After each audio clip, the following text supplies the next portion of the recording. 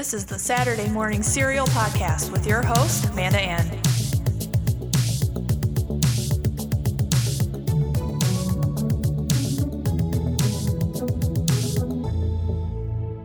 Hey guys, and welcome to another episode of Saturday Morning Serial.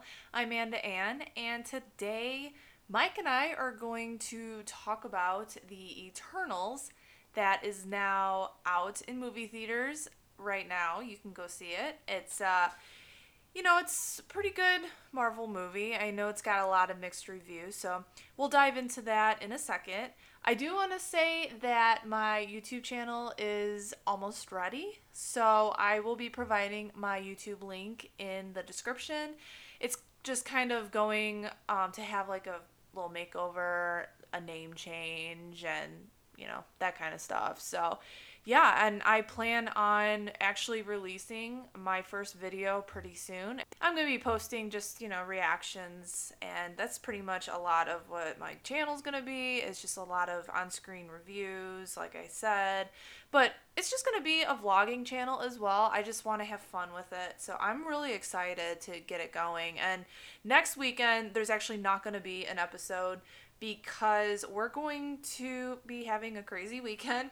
We're going to be going to Chicago. We're going to be seeing the Frozen musical, which we were supposed to see last year, and because of COVID, got canceled. So, and then, Thanksgiving with all that. So, it's going to be a pretty hectic weekend, but I'll be back the weekend after Thanksgiving, and yeah. And there's a lot of Spider-Man buzz going on, too. So, make sure if you guys don't want any spoilers, I know I was telling Mike, just stay away from Twitter. So, yeah, just a fair warning to anyone who doesn't want anything spoiled for Spider-Man. Just stay away from social media. Also, I finished You on Netflix, and you know what? Like, the first season really sucked me in. The second season was really good, but by the third season, I thought it was kind of getting a little repetitive. Overall, it's a really good show. I really enjoyed it. And I loved Victoria. I loved the main actor in it as well. The characters were just all great. I mean, it's just psychotic and just everything is just crazy, creepy. But, I would definitely, I give it a gold star on Netflix. Well done. A lot of people love this show. So I can see why. And how weird and just effed up the characters are. I mean, whatever. Like, it's a show with likable characters, and unfortunately, these characters are likable. And I say unfortunately because if you've seen the show, you know what I mean. So, but yeah, I finished You. I'm actually almost done with Schitt's Creek, and I love that show. So, oh my gosh, like, David is my favorite character. Like, I love him. And then I'm going to be starting American Horror Story. So, yeah, that's going to be fun as well. So, but anyway, without further ado, let's dive into the Eternals discussion. So, as of today, I am recording on Friday. Today is Disney Plus Day, and there's a lot of content, like an obscene amount of content that got announced today. So I'm actually going to be covering that in my upcoming YouTube video. So make sure you guys also keep an eye out on that. So Eternals. The cast has been the focus, I feel, of this film since the beginning. Especially with a big name like Angelina Jolie as Thena, Gemma Chan as Cersei, Richard Madden as Icarus, and Selma Hayek as Ajax, which I still can't get over that name because that's a cleaning product. Ajax. And then we also have Kit Harington as Dane, and welcome to the MCU, Kit Harington from Game of Thrones, right? But honestly, I think everybody's performance in this film was pretty good. I very much liked, because I honestly thought Angelina Jolie was going to be, like, that character was going to be the protagonist of this movie, but she wasn't. It was Gemma Chan's character, Cersei, and I really did like Cersei. She was a great character, very powerful female lead.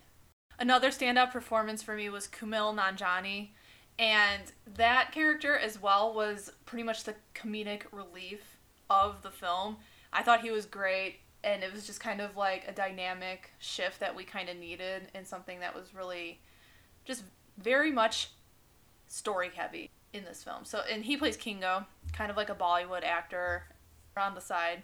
Yeah, I read originally that Angelina Jolie was only going to get like a small cameo as Thena, and then she ended up, really liking the script and the director and like really wanting to bring the strong character to life, and she developed her own like fighting style, and she had a great time with the role, I hear. Yeah. Well, and it was good that she really did do a good job as Thena. And, I mean, we all know her, especially us Disney fans, as Maleficent. And she just has a really good, like, fierce facial structure. So she really brought the emotions of Thena as, like, kind of like a troubled, conflicted character. She really brought that, like, just in her face. That's kind of hard to explain, but I appreciate Angelina Jolie. I mean, I'm not, like, a huge fan. I've only seen a couple pieces of her work, but yeah. I mean, overall, like I said, really great cast. And unfortunately, though, this movie kind of did not do good in the box office. And I don't want to, like, put... It did still debut at $71 million domestically. So, compare, though, to the other films, it tanked, basically. But there's a lot of mixed reviews about it. At first, when I came out of the theater, I wasn't really a big fan of the film. I told Mike, I was like, it was just a different vibe for a Marvel film. Coming out of Shang-Chi, that movie was great. I mean, there was every piece of an MCU film that makes it special was in Shang-Chi. So coming off that and going into this Eternals film with new characters, new introductions into the MCU, it was different. And but once I sat down and really thought of the story and the characters each individual character has a story to them, it all makes sense to me. And I started to really find myself like, okay, yeah, it was a decent movie. I was wrong. For me, it felt like the very first like adult take on superheroes in the Marvel Cinematic Universe. Typically, when we think of adult superheroes, we think of something that's like a deconstruction of the superhero genre, kind of like Watchmen or The Boys or Invincible, and there's really not adult superhero storytelling within the regular superhero medium. And for this movie to have such a big cast and big characters, and each character have their own backstory and their own motive and their own side of the conflict, and it was told in a very adult way, and it wasn't something where you were laughing, every 5 minutes with any other Marvel film. Like, it was like a seriously toned movie, and I really appreciate that, because one of the biggest gripes I have with the Marvel Cinematic Universe is how they'll just undercut their more dramatic moments with like a little dash of laughter. Like, you can watch Captain America: The Winter Soldier, and it's at the very climax of the film where Captain America decides that he's going to stand up to Hydra, and he doesn't care if it's going to cost him his country or this organization that he's held to a high standard like S.H.I.E.L.D., or if it's going to cost him, his friendship with Bucky. He's going to stand up, and he's going to fight for what's right. And right after he delivers this amazing speech to motivate people, Falcon's right there, and he's like, hey man, did you write that in the way here, or did you practice that? And it's like, let the dramatic moments sink in. Let's feel something when we go, like, to the movies. So it was like a true piece of cinema for me. Yeah, I know you kind of had that problem with Thor Ragnarok, because you have Ragnarok, which is like a serious, catastrophic apocalypse to a planet. But Taika Waititi... See, Thor Ragnarok's one of my favorite Marvel films. I watch it. It's like my comfort movie. I have it on the background all the time. Like, I love it so much. But, you thought... Like, especially... And I do agree with you. Like, Thor's friends just get stabbed and that's it. Fandral and them, they just, So, yeah, I agree with, like, your opinion on, like, that and the humor in the MCU. To me, though, that's what kind of draws me into the story, because it makes the characters more human. And yeah, so I think that's kind of what I missed in this. But deep down, these characters do have, like, troubled histories. I mean, because they're, like, thousands and thousands of years old. And they form their own relationships. They have their own trouble outside of being, like, an Eternal. So, at the end of the day, these characters really do have personality to them. And I just, like I said, I had to stop and just really think about this film. Why I wasn't nuts about it. And then I just kind of realized, like, you know what? For what it was, and, like, the story, and it did make sense to me. And it didn't feel like an MCU film to me, but it worked still. And, you know, we'll probably see more of these guys in the future. Right? So we're going to do a little spoiler review here. It's been out over a week, so if you haven't seen it, just be warned. We're going to probably spoil some things. But they are pretty much like the protectors of Earth, but their job is to only fight the deviants. Because that was another thing, too, that really, like, got me thinking, because I was like, where were you guys with all these problems going on? And even somebody asked them, why didn't you help when Thanos did the snap? And they were like, that's not our job. That's not our problem. Like, you humans have to figure it out yourselves. And I thought that was really interesting because like, half the movie, I'm like, you mean to tell me these guys could have just stopped Thanos? For real? Like, come on. These guys are hiding, they're, like, undercover, and then they get called back into action. As Amanda was saying, the Eternals are like the protectors of Earth, and they only protect the Earth from one thing, and that is the Deviants.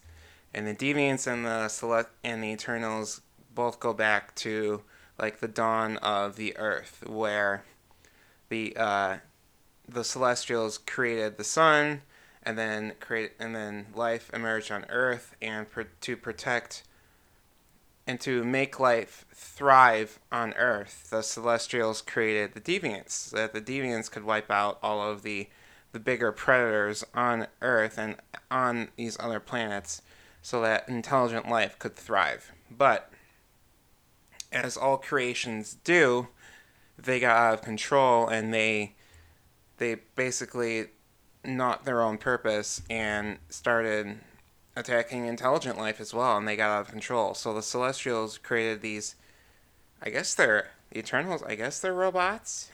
Yeah. They're androids, they're synthetics, I don't think they are alive. I really don't know what they are. Just kind of like clones of these beings that they have copies of themselves, but, like, if one quote-unquote dies, they're not going to have their memories. Like, their memories get wiped, and, like, their reincarnation is basically, like, themselves, but no memory. I don't know if that makes sense. But, yeah, it's just them trying to go against their... Who's the big red guy? Yeah, so Arishem is basically, like, their boss, but he's, like, the creator of the Eternals. But they are like, wait a minute, his purpose isn't what it's cracked up to be, and we lose in the long run. We want to keep what we have right now. We want to keep the relationships we have. We want to keep who we have in our lives. We want to remember all this. So they turn their backs on him and form the group again and get the gang all back together. But I have to say, I am Team Makkari. Yeah, so the Eternals realize that their purpose is actually more of a lie, and it's a huge falsehood. And they realize that they're only there to help the population of the planet grow to a peak point where the Celestial inside of the Earth can harness the life energy of the planet and then kill the Earth in the process of being born. So the Eternals, of course, have lived on Earth 7,000 years, and they've witnessed, the dawn of mankind, all of mankind's triumphs and tribulations and trials, and they know that we're a strong species and that we have the means and the wills to survive. Ajax, of course, said that the Avengers, the humans, of course, brought back half of all life in the known universe with a snap of their fingers, and that they are worth saving. So Ajax is unfortunately taken out of the picture, and it is up to Gemma Chan / Cersei to take the mantle as the lead Eternal and to guide these Eternals in their mission either against or with the sort of prime directive of the Eternals and the Celestials and the Deviants.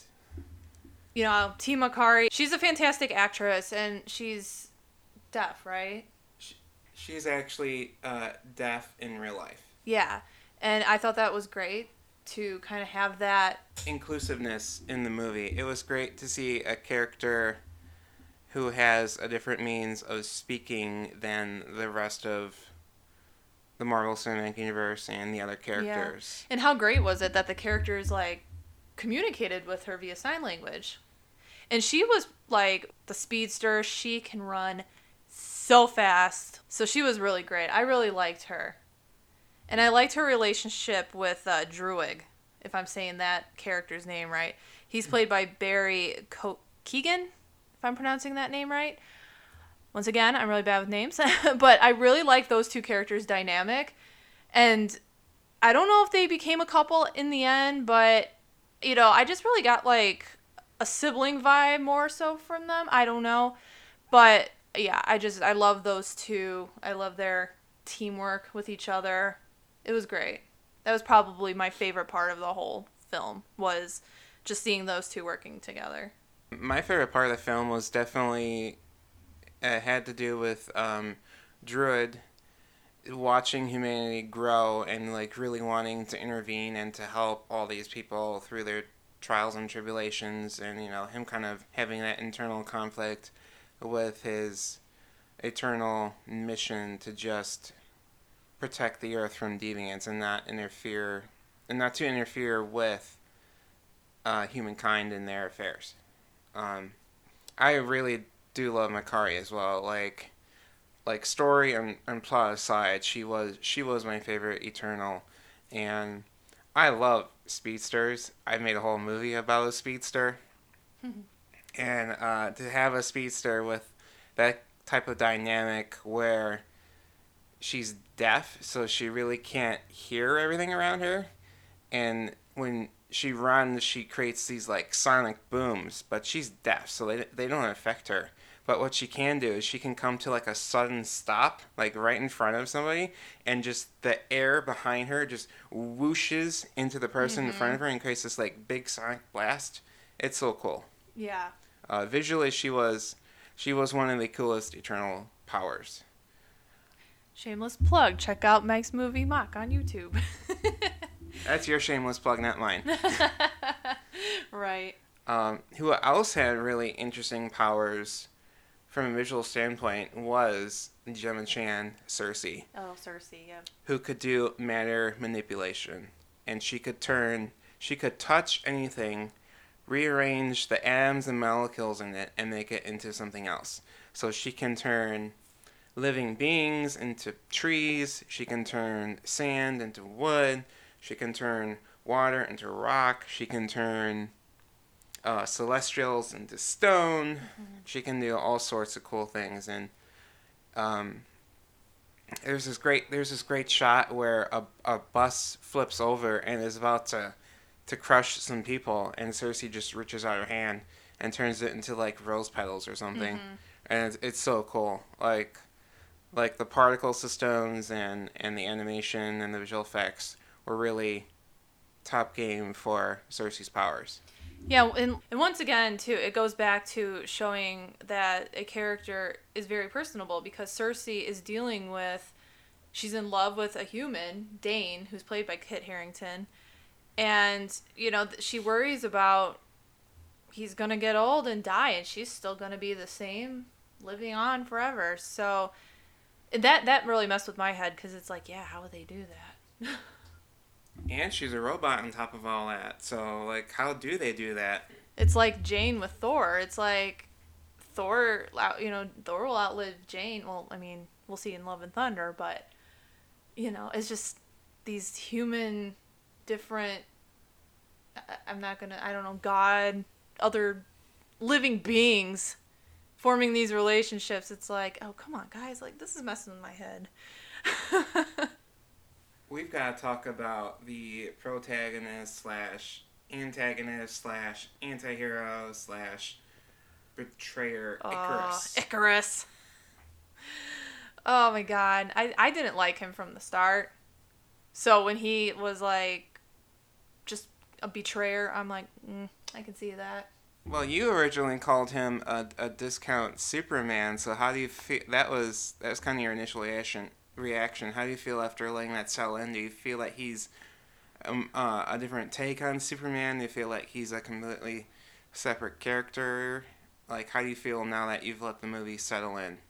I kind of still feel like that. I don't know. I just thought the whole him flying, I mean, he didn't have a cape, I don't think. But it was just like him flying, him with the laser eyes and stuff. I'm like, this is Superman. And he even looks like Superman. Richard Madden and Henry kind of look similar. So I'm like, what am I watching here? Is this Eternals? Is this Marvel? But yeah, I didn't really like the character too much. But I think that's what the point was. You knew he was going to be a douche, basically. It was great to see. Well, Superman is originally supposed to be Earth's mightiest hero, and he's from another planet, and he comes to Earth, and he protects us against extraterrestrial threats. And Icarus was kind of like a different take on that, where he was an extraterrestrial, and he came to Earth, but he is on the side of the extraterrestrial threats, and he is not like a polished Boy Scout like Superman. Mm-hmm. He does share the same powers, but he is a vastly different character, and I thought it was a refreshing take on the Superman trope. And another interesting thing about him is that when Ajax died, they made Cersei into the leader of the Eternals. And the other Eternals were like, man, Icarus, you're the strongest, most powerful one out of all of us. Why aren't you the leader? So you know something was wrong. I'm like, yeah, why isn't he? But then again, I just had like, maybe it's just his ego. Maybe he's just this like macho man that thinks he's high and mighty. That's why they gave it to Cersei, because Cersei's just kind of gentle and with everybody, with all the Eternals. So, I don't know. I don't like him. I think Cersei was the correct choice for the leader of the Eternals after Ajax died. Ajax was kind of like a diplomat and a politician, and she knew how to play the game. She was kind of playing Arishem. She was kind of playing both sides of Arishem, and she was kind of coyly playing along, but she had her plan to betray him eventually. And it wasn't until Icarus showed up and kind of nixed that plan that it didn't follow through. But Cersei was the empathetic, the person in love with a human. She was the best choice for a leader. What do you think, Amanda? Yeah, I totally agree with that, and especially how she always looked out for Sprite, who is the youngest Eternal in the group. She really had like a motherly vibe towards Sprite. So, and I know like Sprite, she was very troubled, and her decisions weren't the best in this film. But at the end of the day, Cersei really did come through for Sprite. So Amanda, you're a ginormous Loki fan, as we all know. And you absolutely adored the different variants of Loki in episode 5 of Loki with, classic Loki, President Loki, and, of course, Kid Loki, who is a teenage trickster. Now, Sprite is interesting in the fact that she shares the same kind of immortality and trickster betraying aspects of Loki. How do you feel she stacks up against Loki? She doesn't stand a chance. No. I'm just kidding. No, honestly, I don't think Loki stands a chance against her because she's an Eternal. He's a god. I mean, that's probably the first thing. If they were ever to meet, that would probably be the first thing that comes out of his mouth is, I'm a god. You don't have anything against me, but all she would have to do is just, do whatever and show him. Because what, are Eternals, are they the greatest, like, beings in the world? Like, would they suppress a god? Like, I don't know. It sounds like an interesting question that needs to be answered, Kevin Feige. Like, we need to see some Asgardians versus Eternals immediately. Yeah. And what do you guys think? I'm genuinely, like, we're genuinely curious what everyone thinks about this. So please let us know in the comments. I do wonder now, in hindsight, looking back at the Loki series and seeing just that first episode of Loki going through the sort of bureaucracy and the waiting line of the TVA, and one of the questions is, "Are you a robot?" And Loki's like, "Oh, how do I know if I was a robot?" And here we have these characters who are robots who don't know they are robots.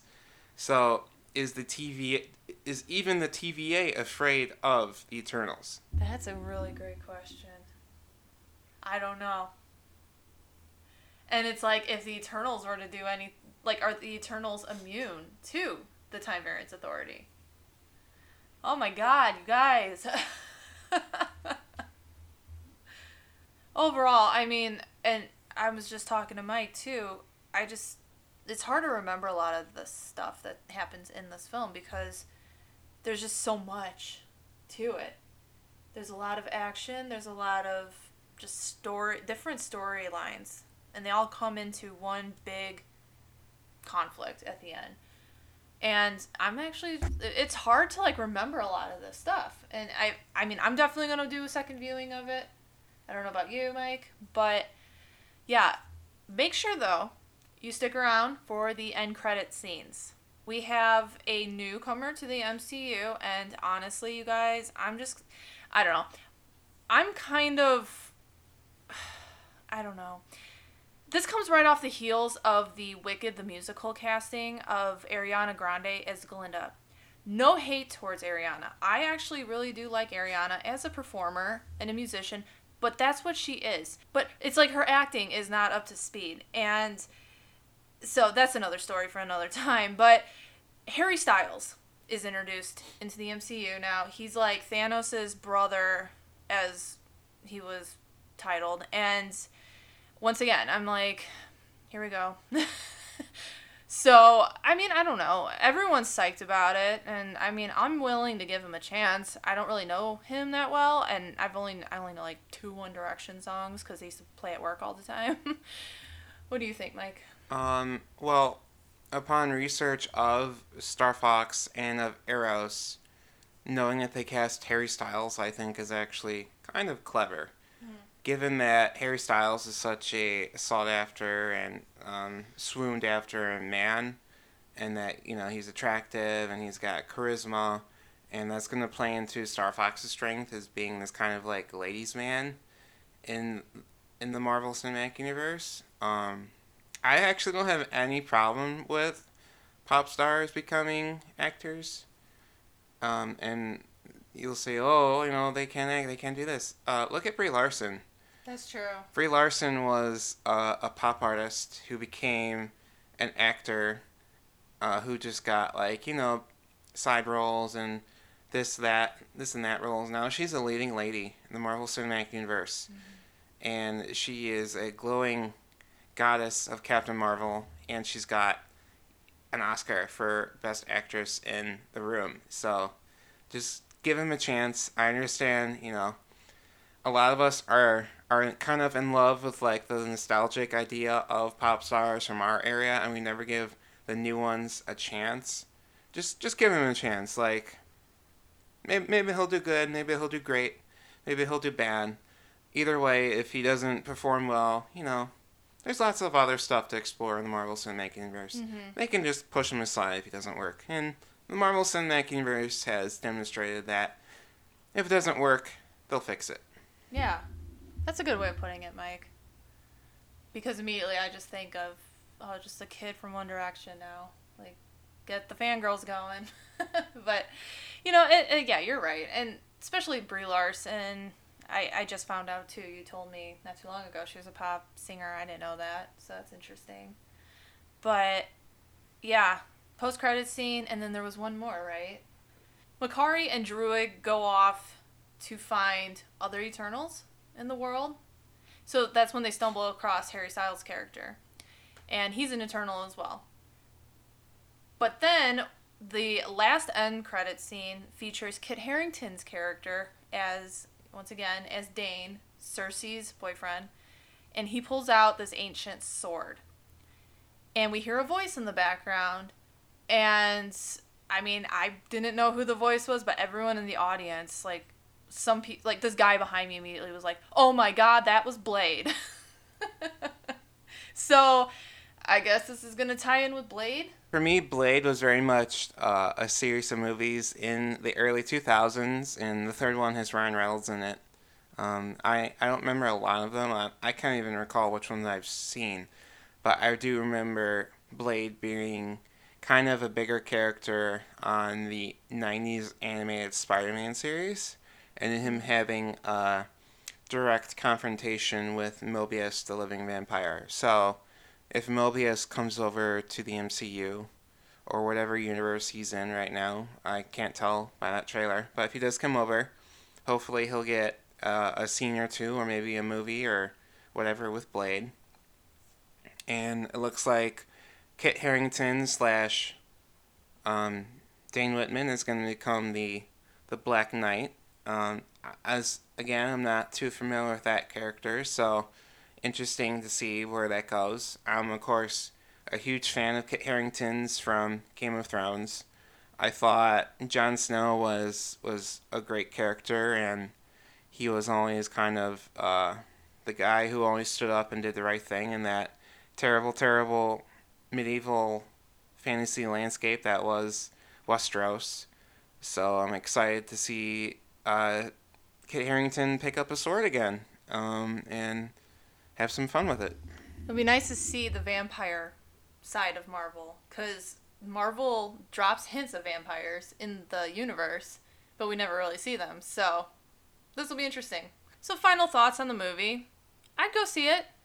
Definitely. I would suggest, I was just telling my dad, give it a chance. I know he probably won't go. I mean, even if you guys wait until it comes out on Disney Plus, if you're on the fence about it, it's worth a viewing. I wouldn't, like I said, if you are waiting, like you don't want to go to the theater and whatever, you go ahead and wait for Disney Plus for it to stream. But when it does, definitely watch it. Well, I'm a hardcore Marvel fan myself, and I really did enjoy this film. Like I said, I've enjoyed the adult take it was inside of the Marvel Cinematic Universe. I understand. I saw it with Amanda and my parents. My parents were kind of lost the whole time because the movie's not told chronologically, and there's lots of characters, and the motivations and the character arcs are very complicated and nuanced, and it's a lot to take in. So here's my recommendation: if you're interested and you're a diehard movie fan, Marvel movie fan, go see it in theaters. It's beautifully shot. The landscapes in this movie, the space scenes, they look great. Watch it in the theaters. When it comes out on Disney Plus in whatever 45 days, sit down, watch it again, really understand everything that's happening in that movie, and I'm sure you'll have a more defined opinion on your second viewing, as I'm sure I will too.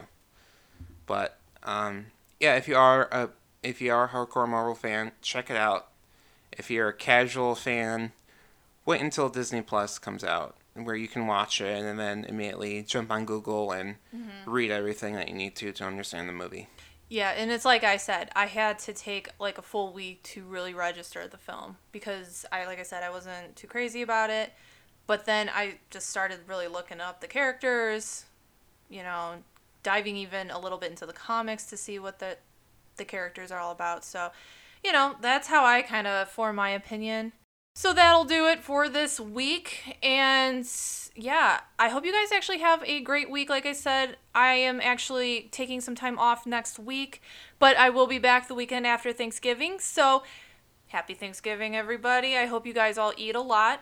And in the meantime, I will be posting videos on YouTube. So again, the link is in the description. So make sure you subscribe, whatever you need to do. And yeah, I will talk to you guys later.